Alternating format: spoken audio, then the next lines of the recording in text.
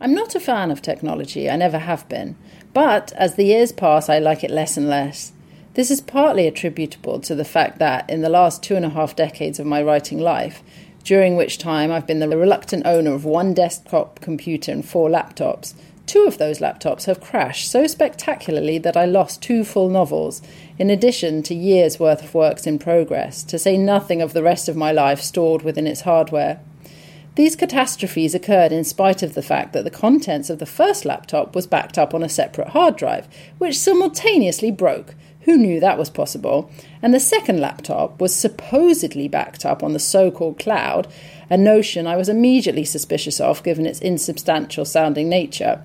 Things which can be held in the hand are much more easily held to account. So I shouldn't have been surprised when I learnt a little too late that this backup to the cloud doesn't happen automatically upon the purchase of a subscription, but one has to configure one's computer settings accordingly.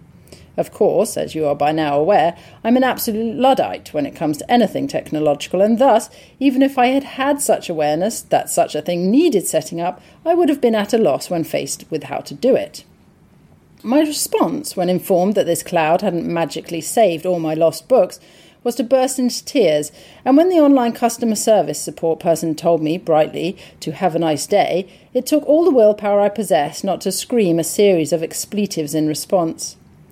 As is usually the case in life, it took me a long time to learn from my mistakes and find new and creative ways to back things up. However, I now have multiple methods, the trustiest one being to email a day's work to myself when I'm finished.